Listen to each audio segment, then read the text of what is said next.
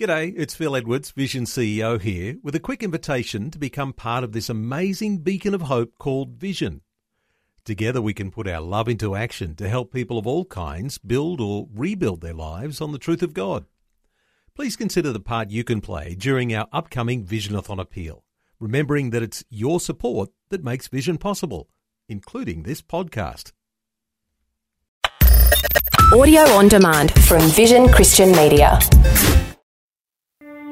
The blessings of living a transformed life. On this episode of Leading the Way with Dr. Michael Youssef.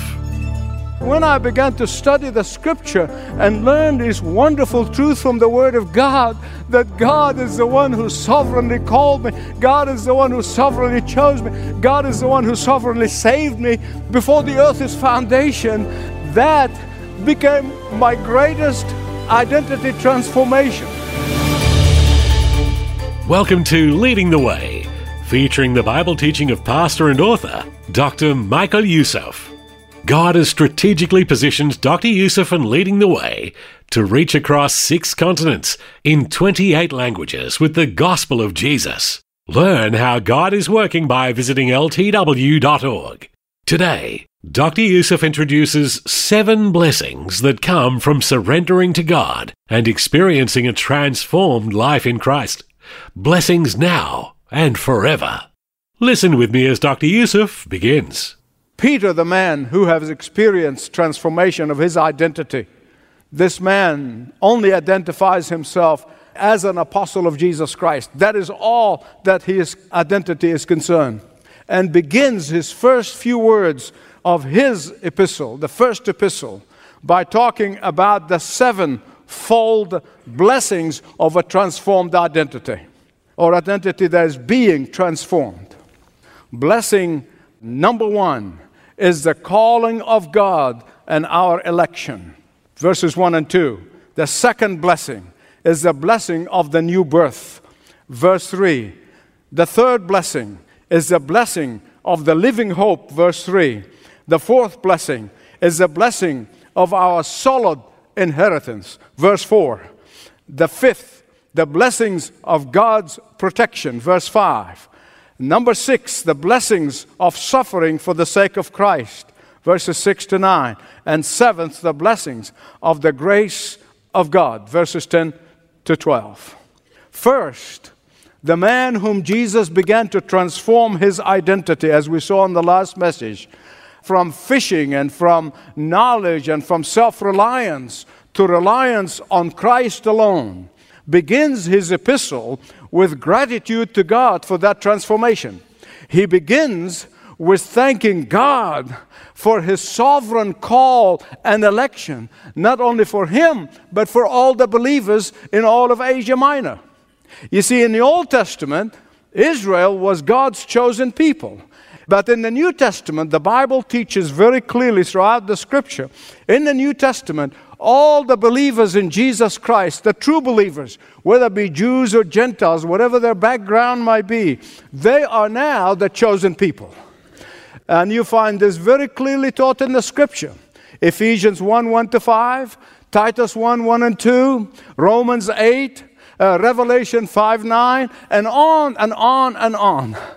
Here, Peter, the Jew of all Jews, calling Christians in Asia Minor, whether they're Jews or Gentiles, he calls them chosen according to the foreknowledge of God the Father. Now, there are some people who claim to believe the Bible. They really have a hard time with this. Why? Why so many people who claim to be believers in Jesus, they claim to believe the Bible, but they refuse to believe this truth? I'm going to tell you exactly why, and it's one word: pride. Pride. They want to take credit for their salvation. Some actually say that they are saved only because they have decided to follow Jesus, which is true from a human point of view. Others say that they are saved because they have superior intellect. Yet others say that they are saved because of the amount of good works that they do. Well, how much good work is good enough for God? But all of that not only denies the Bible, denies the Word of God, but they never become grateful people. They never become thankful people. Gratitude comes from acknowledging that God is the one who saves us from beginning to end. That He never starts something, never finishes it.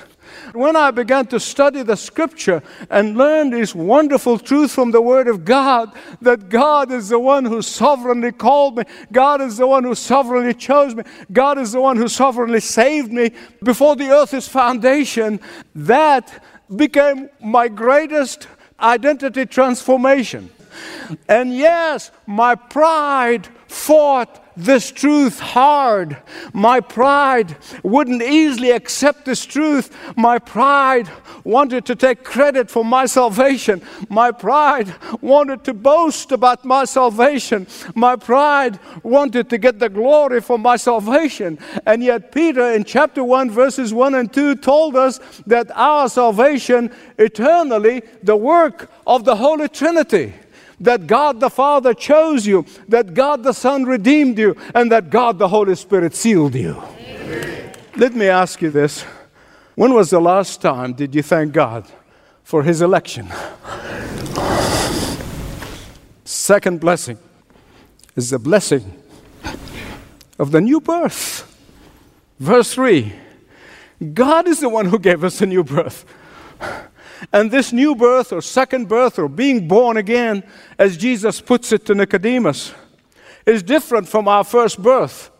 And that is why only those who have experienced the second birth, those who have been born again, those who have experienced this rebirth can comprehend what it means. That's why we try to argue with people who have never experienced it, and we don't understand why can't they see it. They can't. Be patient with them. Be very understanding. John Newton tells us in Amazing Grace, he said, born again is basically, I was blind, but now I see. That's the length of it. C.S. Lewis probably does the best job that I can find of anyone trying to explain this dilemma. He said, imagine a sighted person standing next to a blind man out in the mountain. The sighted man will talk about how bright the sun is, how green the grass is, how blue the sky is. He said, the blind man said, what are you talking about? He can't see it. See, that's exactly how it is, and that's why we need to be patient. We need to be loving. We need to be concerned. We need to be understanding of people who have not experienced what we experience. The blessings of election, the blessings of new birth. Thirdly, the blessings of a living hope. Look at verse 3 with me. What is that hope? Is this not, I hope so?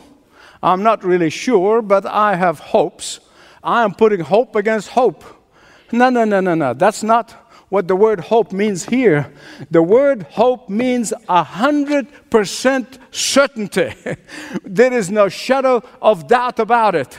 And we saw in the last message how Peter saw only hopelessness at the time of Jesus' trial and crucifixion. And that is why he denied Jesus 3 times, despite the fact that Jesus had warned him that this is going to happen. We saw how in his darkness he wept bitterly, and how in his darkness his ears and his heart were pierced when that cock crowed.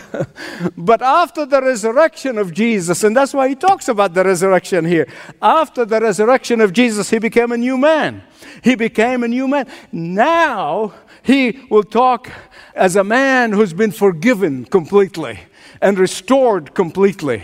Now he is confident not in himself anymore, but in Jesus. Now he is transformed from hopelessness to hope. He is now transformed from no hope to a living hope, which is brought about by the risen Christ.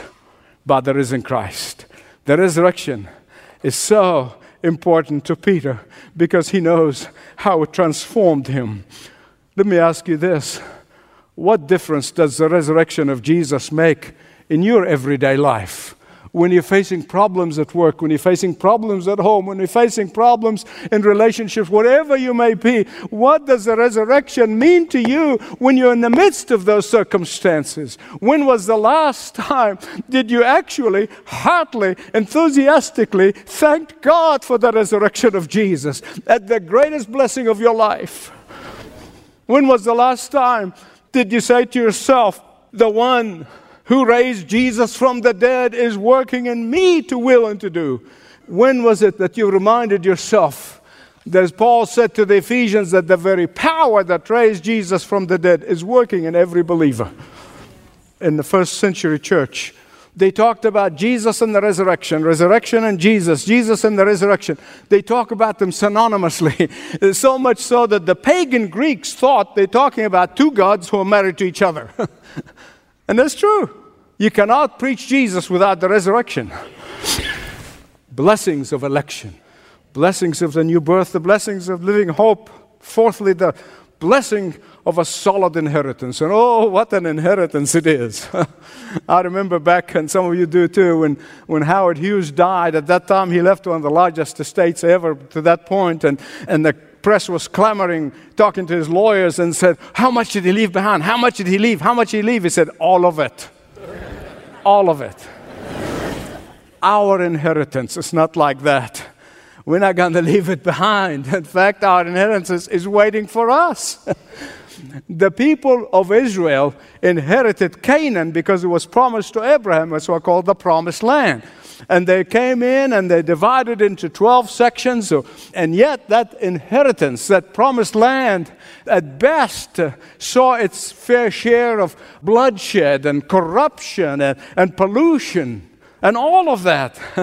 But the inheritance that we have in Christ, that inheritance is free from the possibility of invasion, for no one can take it from you.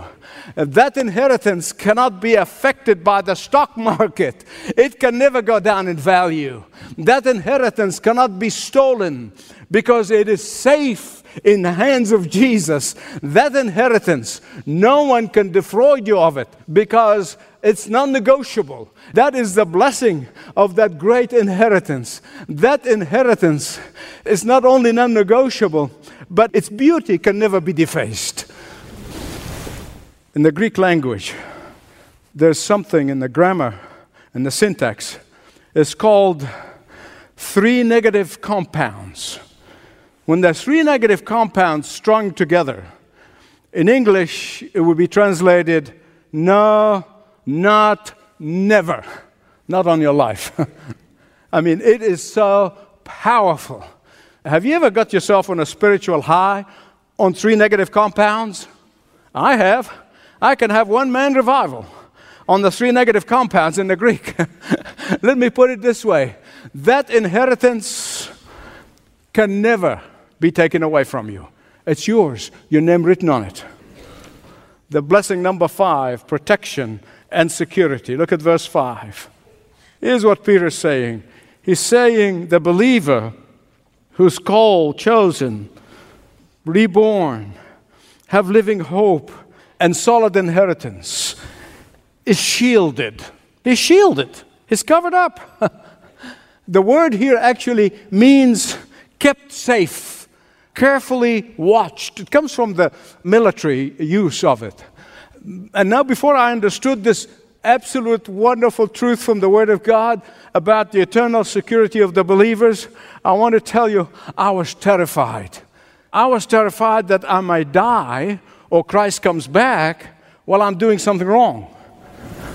The preachers back in my days, even as a young Christian, or before even I became a Christian, and they were always rail against the movies and rail against television. Some of you remember this. Remember Hell-O-Vision? And I remember the preachers would go like this, and almost I feel fingers pointing at me, The movies. What if Jesus comes back and you are at the movies? What will you do then? God is my witness. I've been only a dozen times, all those years. I've been a dozen times in movies, and they all be considered G-rated now. But I've always terrified that Jesus was going to come back before I see the end of the movie. Let's see how it ended. Please hear me right on this one. While the Christian life is a life of obedience, willing obedience, joyful obedience, loving obedience, and holiness, as we will see throughout the series of messages, yet it is not a life of dread. It's not a life of fear. You can imagine the joy unspeakable that fell upon me when I began to learn these biblical truths, that God is the one who shielded me. God is the one who's guarding me. God is the one who's protecting me. God is the one who's guaranteeing my salvation. God is the one who is my shield and my buckler. That God is the one who is my mighty fortress, and that nothing and no one can take that away from me. To believe that you are eternally secure in Christ, it's not going to let you live any which way you want and say, well, God can catch me when He can. No, sir. Let me tell you, the true believers, when you learn the incredible security in Christ, is going to put you on your face, on your knees, in gratitude and thanksgiving. In gratitude and thanksgiving. Through the years, I've watched people who claim to be Christians and who fall into this era of thinking that they are saved because of their decision to follow Christ, and only because of their decision that they live their Christian life, believing that their eternity is dependent on their performance. They say that I'm the one who got myself to Christ, and I'm the one who must keep myself in Christ. Beloved, there is a world of difference between this and between willing obedience. The very difference is very different from joyful obedience. I can't wait to obey God. I want to obey God. I seek to obey Him with all my heart because He did all of the work. It's very different from delighted in obedience. Please listen to me. If you understood that God knew you, called you, elected you before the earth found it, and when you understand that He is your eternal hope, when you know that your inheritance is solidly founded upon Christ, then you will know that He is the one who's going to carry you all the way home. Nobody can touch me until that day. Nobody can touch you. No matter who, what, where, and I hear all the arguments. I know this truth has led me to a life of gratitude and thanksgiving, led me to a life of willing obedience, led me to a life of thankfulness, led me to a life of contentment regardless of my circumstances. Count your blessings, name them one by one. You'll be surprised what the Lord has done. The blessings of election, the blessings of new birth, the blessings of living hope, the blessings of solid inheritance, the blessing of protection. And number 6, the blessing of suffering for Christ. Look with me, please, at verses 6, 7, 8, and 9. There's so much confusion on the subject of suffering. It really is among Christians. They really do. There are some who see all sorts of suffering as suffering for Jesus. From a flat tire to a bad hair day. They think they're suffering for Jesus. Well, the truth is, the reality is, these things happen because we're living in a broken, sinful, and a world that is fallen. And these things happen. And that's very different from suffering specifically for the sake of Jesus. And that's what Peter is talking about here. He's talking about suffering specifically for the name of Jesus. Listen to me. I'm not minimizing any of the suffering. Whether natural suffering or suffering for Christ, I'm not minimizing any of that. Don't misunderstand me. But I want to bring clarity. What Peter is referring to here is having to suffer specifically for the sake of being a believer in Jesus Christ. If you lose your job because of your faith in Jesus, if you bypass for a promotion because of your faith in Jesus, if you are ostracized because of your faith in Jesus, that's suffering for Jesus. But if you lose your job or bypass for promotion because you're being lazy or unfaithful on the job, that's not suffering for Jesus. By the way, suffering for Jesus does not mean that it doesn't hurt. It doesn't mean that at all. Ask people like Fire Chief Cochran, who lost his job because of his conviction of faith in Jesus and the Word of God. Ask him. It hurts. It's painful. It costs. It's troubling. Paul said to Timothy, everyone who seeks to live a godly life will suffer. But suffering for Jesus, when it does come, is going to provide you with the blessings that you would have never, ever, ever been able to experience any other way. God will use your suffering for Jesus to bless you in a unique way. God will choose your suffering for Jesus to refine you like gold. God will use your suffering for Jesus to bring you closer to Him like you've never been before. Take it from Peter, the man with a transformed identity. Before the resurrection, he tried to escape suffering by denying Jesus 3 times.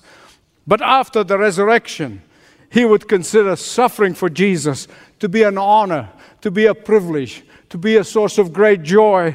And history tells us that when he was being crucified, he said, I don't want to be crucified like my Lord. Crucify me upside down. Mercifully, Peter said, those times of suffering for Jesus have limited duration. Thank God for that. Those times of suffering for Jesus will not go on forever. Also, those times, in the middle of those times, you experience joy unspeakable. Joy you have never known before. Blessing number 7, finally, is the blessings of God's grace. Well, there are few things that will make me fall apart emotionally while I'm preaching in public. As a man, I don't like to be out of control for my emotions. I love to be in control of my emotions. God and I dealt with that a long time ago. Chief among them is the subject of the grace of God. It overwhelms me. Grace that is totally undeserved. Grace that is an unmerited favor from God. That grace overwhelms me. Peter said the Old Testament prophets, they foretold of that grace. The Old Testament prophets, they long to see this grace, which so many Christians take it for granted. The Old Testament prophets, they hoped to experience that grace. The Old Testament prophets, they peered into its horizon, but never experienced it. But we do. We do. How can anyone take that grace for granted? In the New Testament, we are privileged to experience that grace. Not only that, he said, but the angels in heaven desired to look with wonder upon that grace. But you see, the angels could not experience it because they were not sinners in need of God's redemption. After Lucifer and 1/3 of the angelic being was thrown out, these angels are not sinners, need redemption. But me, a hell-deserving sinner, you, a hell-deserving sinner, we have been redeemed by the grace of the Lord Jesus Christ and by His precious blood. Thanks for listening to Leading the Way with Dr. Michael Youssef. Hey, this quick reminder, if you miss an episode from Dr. Youssef, you can check out the audio archives or watch video archives when you visit the ministry homepage, ltw.org. I know many of you listen to Dr. Youssef because you enjoy the sound biblical teaching. But did you know that people in 28 languages around the world also enjoy the teaching of Leading the Way through various technologies, including Leading the Way navigators, MP3 players loaded with powerful Bible teaching? Here's a sample of what people hear when they get a navigator with teaching and the Bible in their own language. To understand the God of grace and the grace of God is to live your life above mediocrity. لكي تفهم إله النعمة ونعمة الله معناه أنك تعيش حياتك فوق المستوى العادي أو المتوسط. To comprehend the God of grace and the grace. It's exciting to hear how God is using Leading the Way to grow the kingdom. And if you'd like to learn more, the number is 1300 133 589 or ltw.org, ltw.org.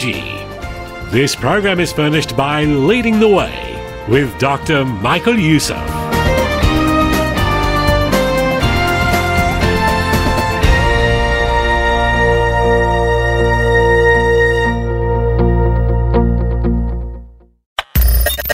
Thanks for taking time to listen to this audio on demand from Vision Christian Media.